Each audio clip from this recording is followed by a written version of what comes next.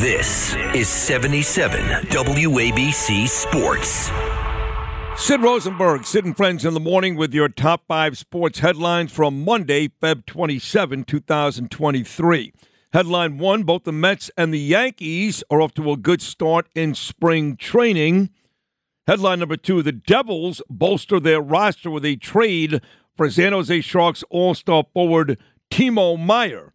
Headline 3, star third baseman Manny Machado gets mega extension from the Padres.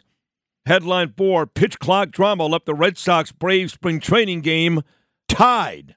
And headline 5, Tommy Fury handed YouTuber Jake Paul his first career loss as a boxer in a split decision. Headline 1, both the Mets and Yankees are off to 2-1 starts in spring training. The Yankees' top-ranked prospect shortstop Anthony Volpe had himself a stellar game in the 9-5 win over Toronto yesterday. He goes 3 for 4.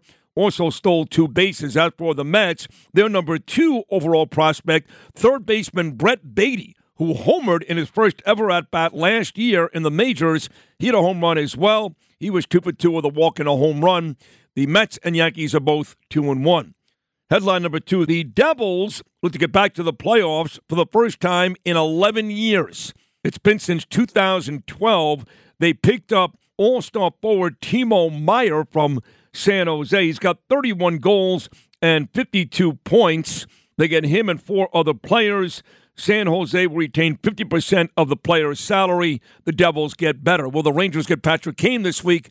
We'll have to wait and see.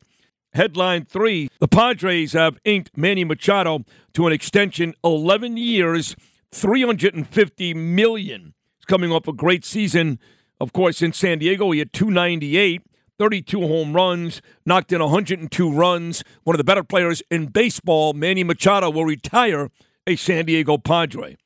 Headline 4, with a full count, 2 outs and bases loaded, it was Cal Conley was given a called strike 3 after he took too long to get set in the box. This was the first instance of the MLB's new pitch clock deciding a game.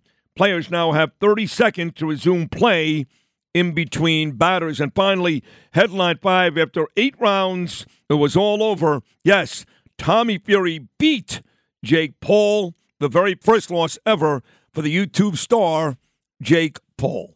Check back on Wednesday. Check the website, WABCRadio.com, Mike Didino, and the Instagram at 77 WABC Radio. My Instagram at Rosenberg.Sydney. Don't forget to subscribe wherever you get your podcasts. Download wherever you get them. This has been WABC's Sports Top 5. Until Wednesday, folks, peace.